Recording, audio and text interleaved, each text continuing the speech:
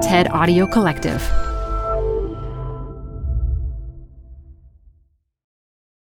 Hi, I'm Debbie Millman.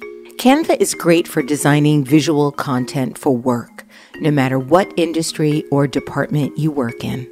Nail your next presentation with Canva Presentations. Start with a professionally designed template and use it as a springboard for your design.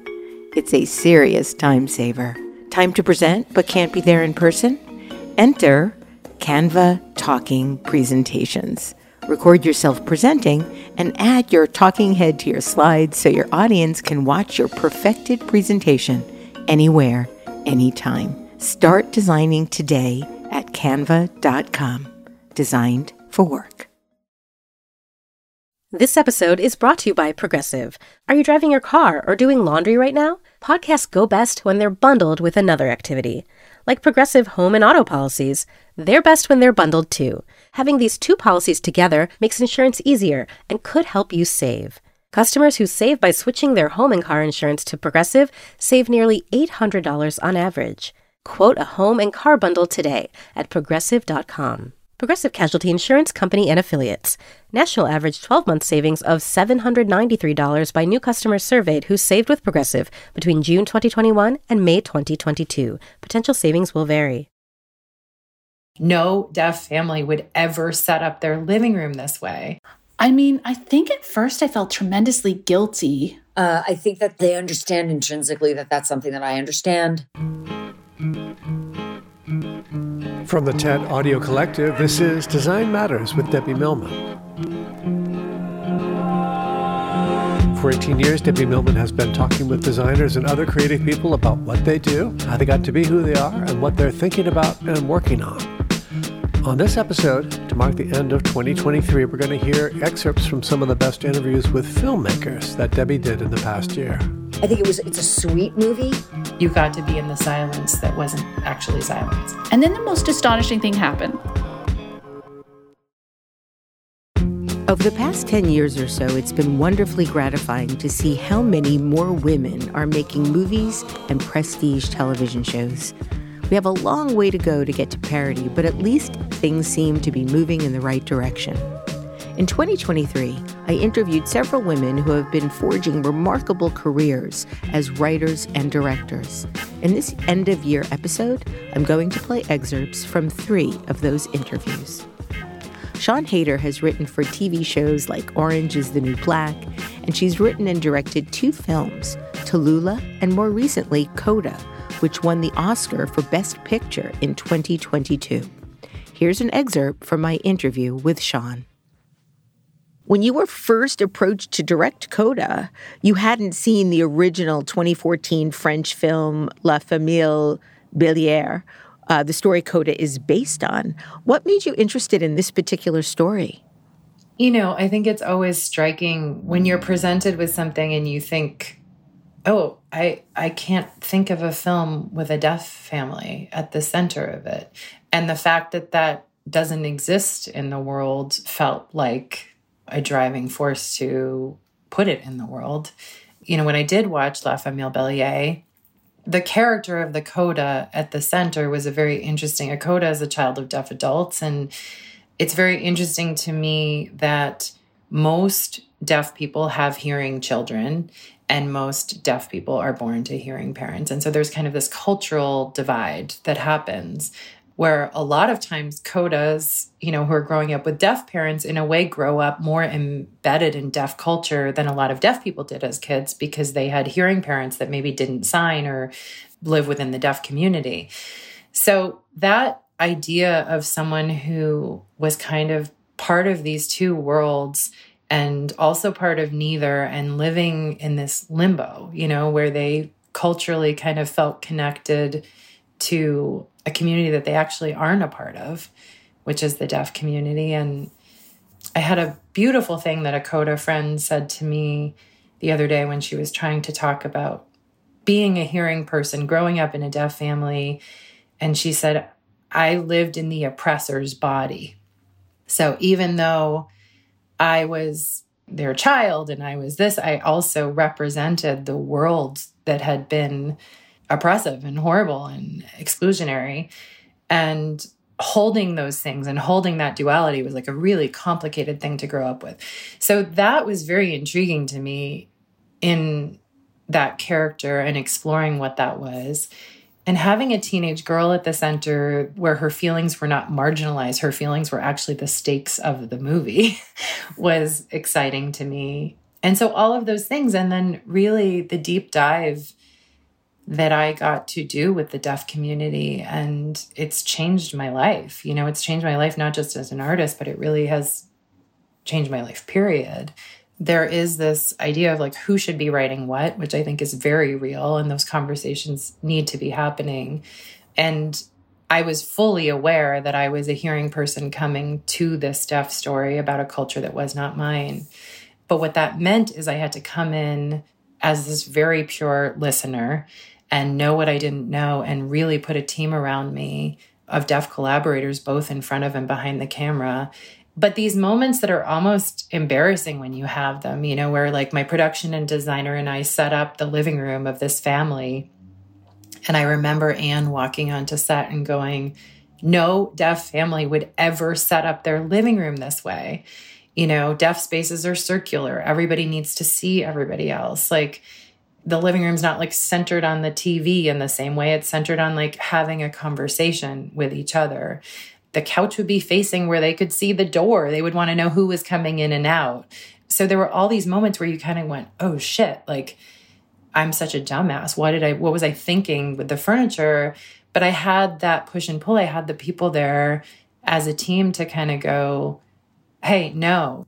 And it was a really powerful, amazing experience to make that film, not just in the writing of it, but in the way we sort of reimagined what a set could be, the way we shot it, put it together, you know, even the year-long press tour. I think it was a very transformative experience for everyone involved in the film, especially me.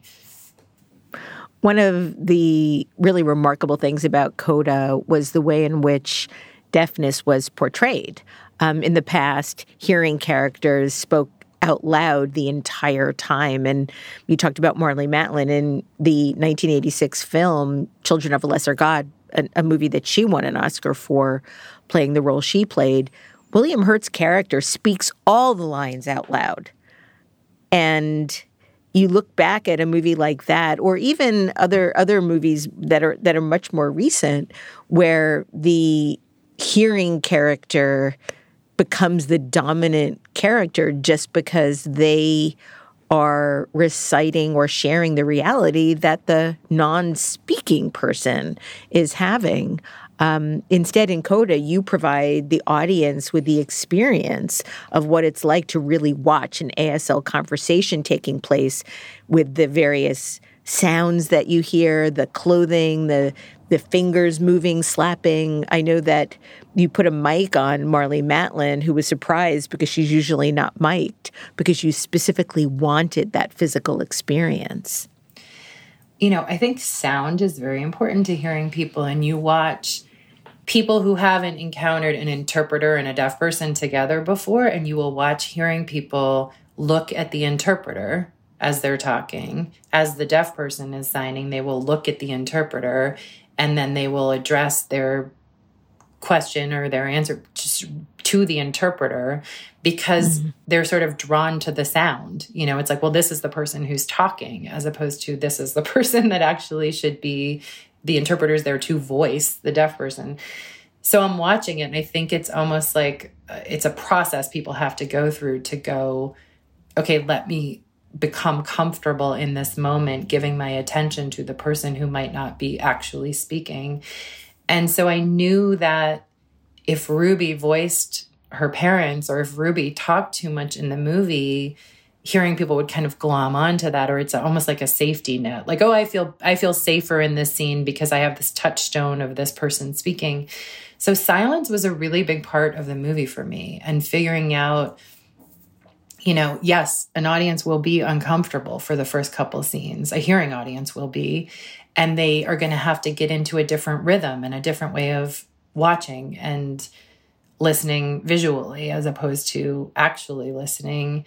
And that's cool. And let me force the audience into that experience gradually. I was sort of careful in the early parts of the movie to make sure that, there would be an ASL scene, and then there would be a music scene or a dialogue scene. And then we would and then towards the back half of the movie, I think there's 6 scenes in a row, which are all silent ASL scenes, because at that point, I think the audience is fully immersed in this family and you don't even notice. And I loved that audience members came up to me after the movie and was like, I didn't even notice that I was watching ASL. And someone even said to me, I felt like I was hearing Frank's Boston accent. And I'm like, yeah, he does have a Boston accent, but he has it through sign. And sound was so important in the intimacy of an ASL conversation where, if you're angry and you say stop and you hit your hand really hard with the side of your other hand, which is the sign for stop, like it makes a noise. And I really wanted the sound mix to allow the audience to really participate in the intimacy of the language and the physicality and the sound your hands make when they brush up against your clothes when you're saying excited, or the little verbalizations that come out or sounds that come out, which are so important. And so, I really worked not only to Mike and my sound department on set, but then as we were working on the sound design to elevate and bring up all those small, intimate sounds to fill those scenes. So you really didn't have to fill them with music. You got to be in the silence that wasn't actually silence. Siân Heder. Sarah Polley was a child star on Canadian TV, and she starred in many feature films, including the remarkable film The Sweet Hereafter and The Weight of Water. Since 2006, she's been directing films, and her latest, in 2022, is Women Talking, about sexual abuse in a Mennonite community. I spoke with her about that movie, but in the excerpt you're about to hear, we talk about her remarkable 2012 documentary, Stories We Tell. I found out when I was 27 years old that the man who raised me, my dad, who I've been talking about, was not my biological father, and that my mom had had an affair with a man named Harry Galkin in Montreal in 1978, and they had conceived me. And I was raised as part of my family with my siblings, not knowing this. There had always been rumors that I was the child of some actor in some play maybe, but it was kind of a joke. It never was really serious. I mean, what was interesting was that after this happened, there was this revelation, and my dad found out, my siblings found out. I would start to hear people tell the story to others. And the stories that we were telling bore very little relation to each other, even down to the details of how I found out my biological father was my biological father. Like everything had been shifted or changed, or details were missing or added. In many ways, I felt, in order to help fit into the context of the narrative that that particular person in our family had about our family. So I became really interested in the idea of capturing all of the competing and conflicting and sometimes complementary narratives about the same event in a family. And this idea of a story told not by one voice, but by a chorus of voices. So I was just interested in looking at all the different ways we fictionalize and shift and change the details of our narratives, not willfully and not intentionally, but out of some sense that there is a narrative we are somewhat attached to. There's a story, there's a meaning we're attached to that everything must kind of slot into. And the way we do this unconsciously, it just got its kind of talons into me. And I got so excited about the idea of capturing my dad's version, capturing Harry's version, capturing all of my siblings' version, and having them tell the story in these conflicting ways.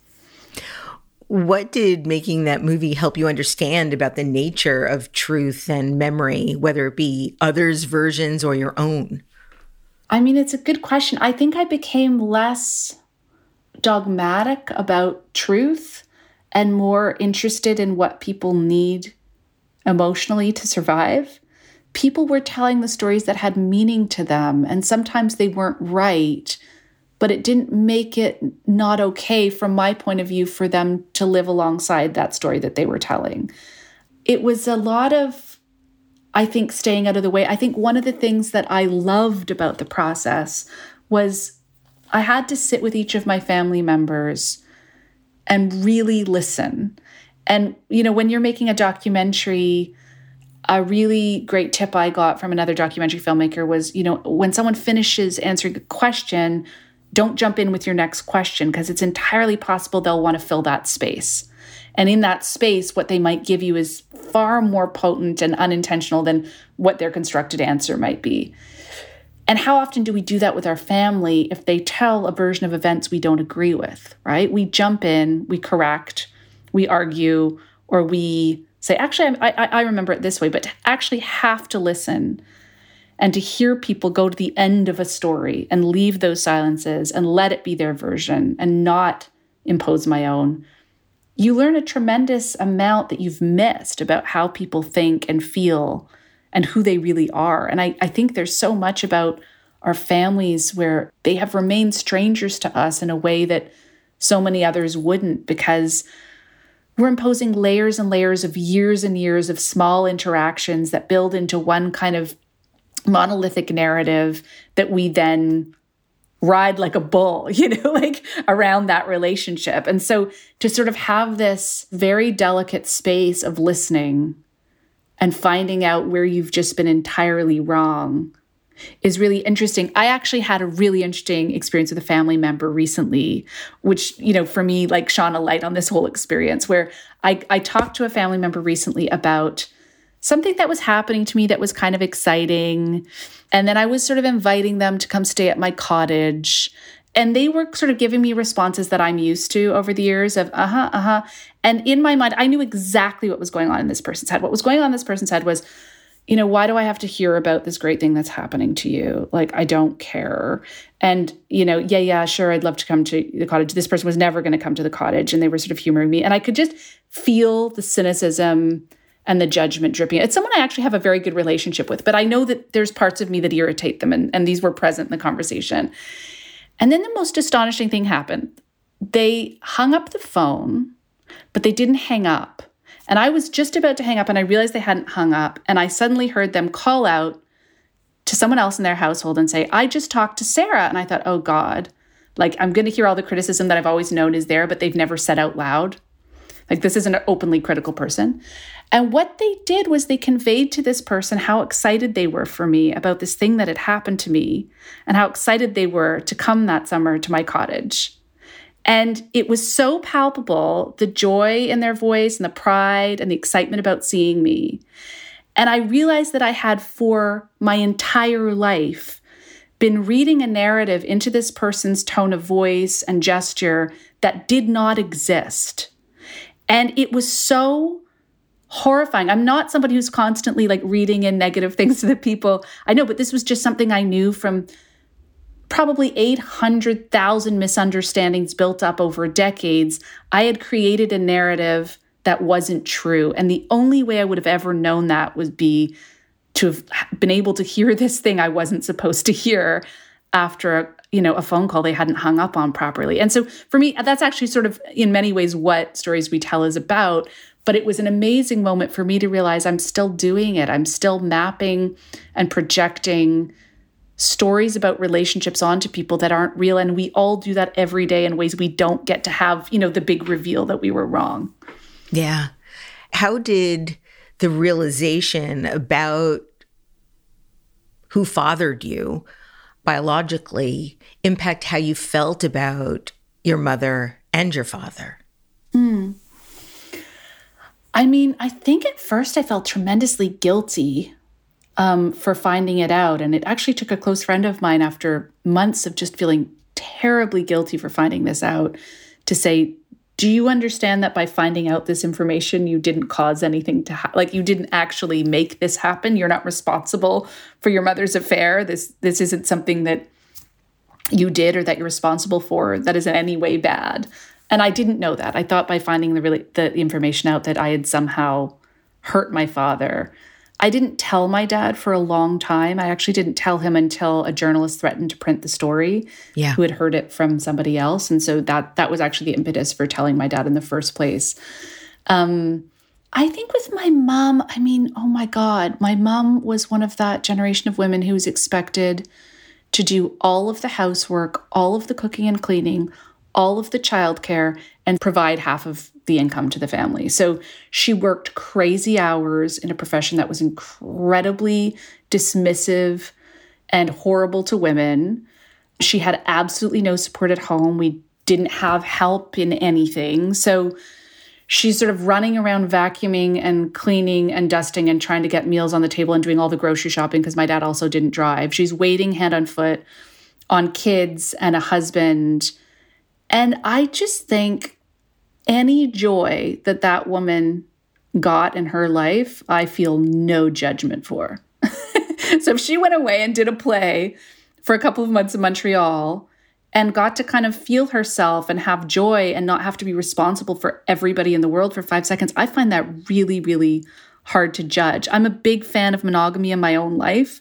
I live a very different life than my mother did, with a lot more freedom and agency and support and like an equal partner and everything. So I just think it's like, I can't find it in my heart to judge her on any kind of moral grounds that she had a beautiful affair and kept that for herself. I think that many people would have just snapped and not been able to care for their kids with that kind of pressure. And if this was what helped her get through, good for her.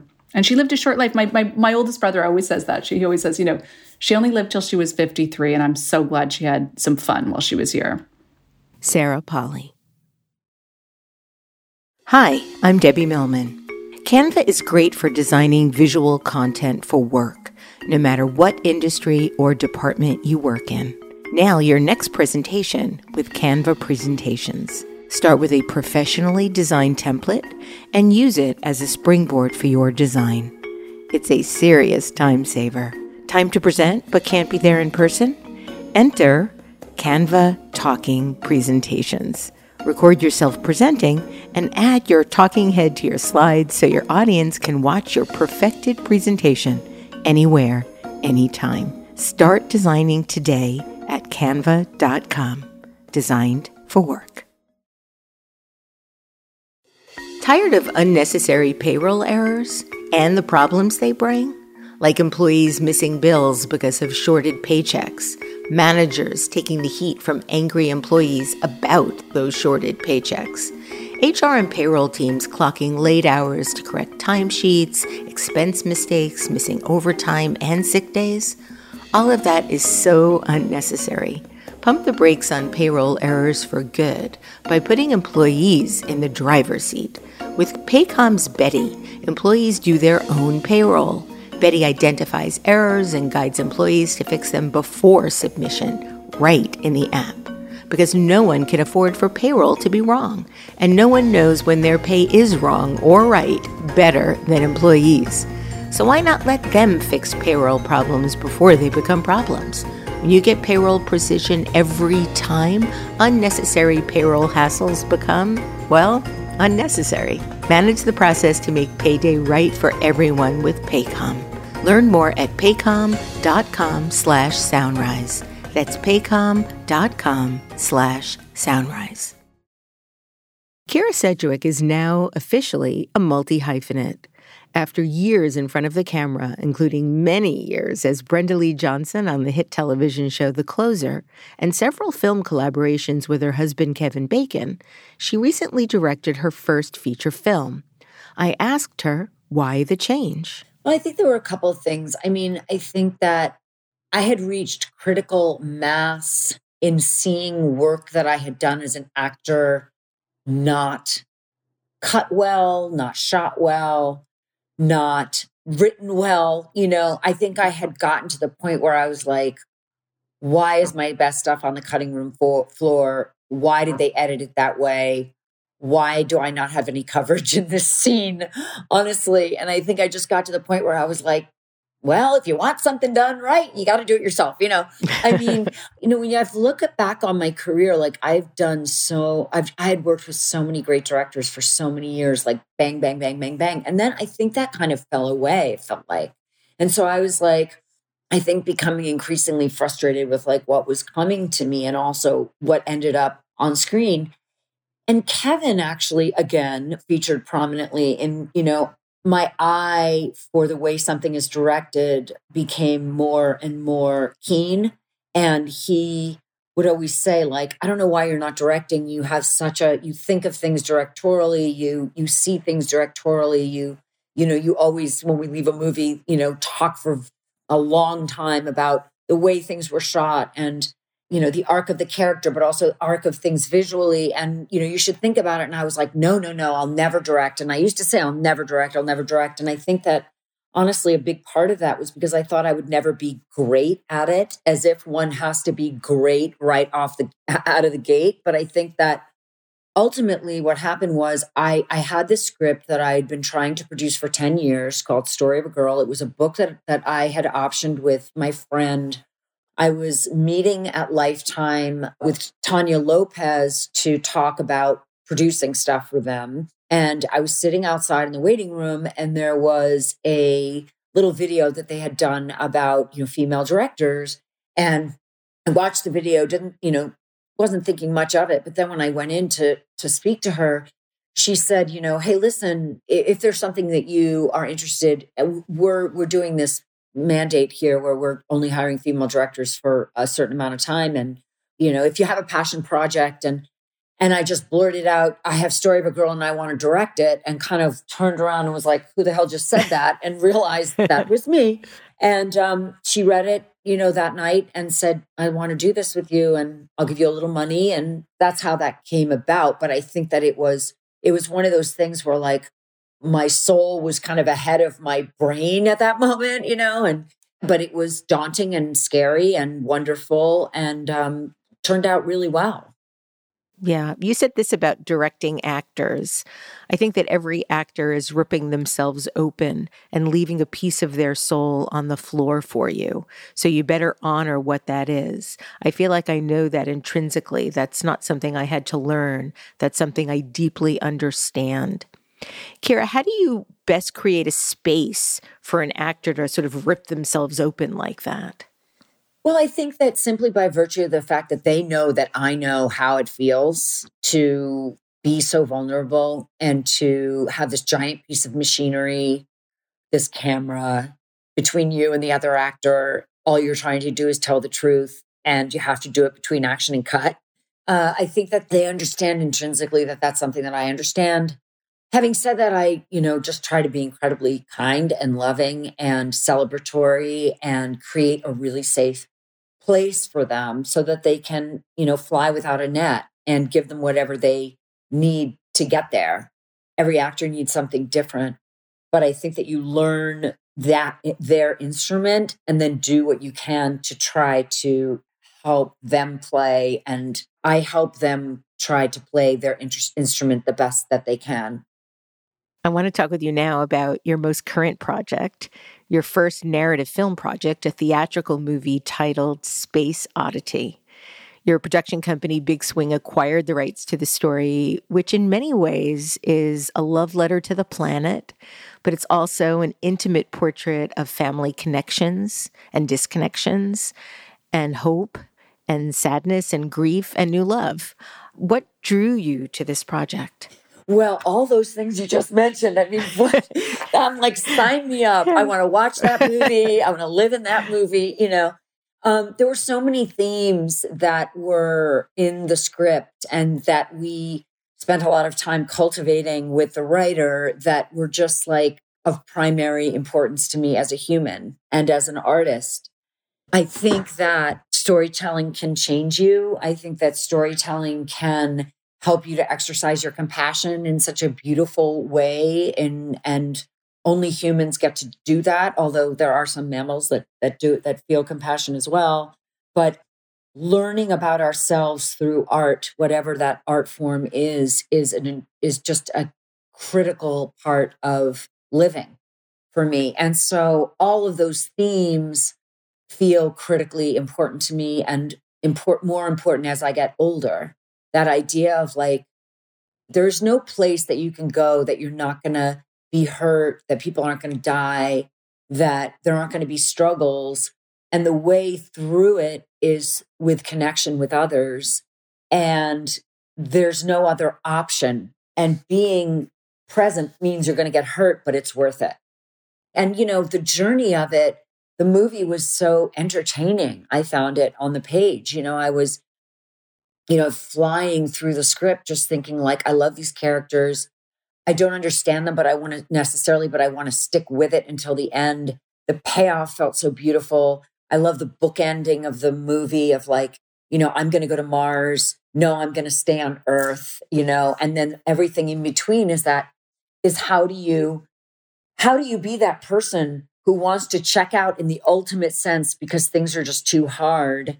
And then you become that person who goes, no, I am fully immersed and planting myself in the soil. I just love that journey. I do too. I also was so impressed with the way in which the decision-making was shown. So many times in a movie where there's this sort of cataclysmic moment or this cinematic, climactic moment of awareness, it sort of pops up. Mm-hmm. And here you sort of see the process of struggling through it. Mm-hmm. And that's one of the things that I enjoyed the most about it, was really feeling like I understood the inner dialogue of this journey without it being a surprise to discover. You felt like you were going along in that decision making. Yeah. I love the movie. It's a beautiful movie. You said it was really hard to raise the money for this film. Why? I don't know. I mean, I think there's no question I'm a female director. And even though I was nominated for a DGA award with Story of a Girl, it's not like it made a lot of money for people. It was a respected movie on Lifetime, which is not going to, win you a lot of financial support for your next gig. I think it's a sweet movie, which I think that in the world where it's just so hard to get people to go to a movie, often they want it to be possibly about a true story or a horror movie or something that you look at it and go, I know what that's going to be. And I think this movie demands more of you than that. And I do think that there's something weird about like sweet tales, even though I feel like what we need so much is sweetness in the world right now. I mean, not saccharine, like we're going to take you on a ride and we're going to give you some pain because there's definitely some pain in this movie. But like ultimately it's going to be hopeful and you're going to feel good about life afterwards. I think that's something that we're having trouble selling, even though I think it's what people crave. And I also think that what I heard a lot is it's execution dependent, which just means like we don't know if you can do it. We don't know if you can cast it. We don't know if you can do it. And I find that so shocking because I think everything is execution dependent, but I think it means something else in Hollywood that I didn't know at the time. But we have 15 executive producers and we made the movie, and I trust that it will find its people, you know what I mean? Mm-hmm. Which is the good thing about like, yeah, I was only in the theater for a week because that was the deal. It was only going to be that. But the fact that, it's going to have a long life on streaming and that feels good about what's happening in the world right now in movies. But even though it's kind of painful that we're not all together having an experience in the movie theater. Kyra Sedgwick. You can listen to the full episodes on our website, designmattersmedia.com, or wherever you get your podcasts. This is the 18th year we've been podcasting Design Matters, and I'd like to thank you for listening. And remember, we can talk about making a difference, we can make a difference, or we can do both. I'm Debbie Millman, and I look forward to talking with you in the new year, hopefully a peaceful one, soon. Design Matters is produced for the TED Audio Collective by Curtis Fox Productions. The interviews are usually recorded at the Masters in Branding program at the School of Visual Arts in New York City, the first and longest-running branding program in the world. The editor-in-chief of Design Matters Media is Emily Weiland.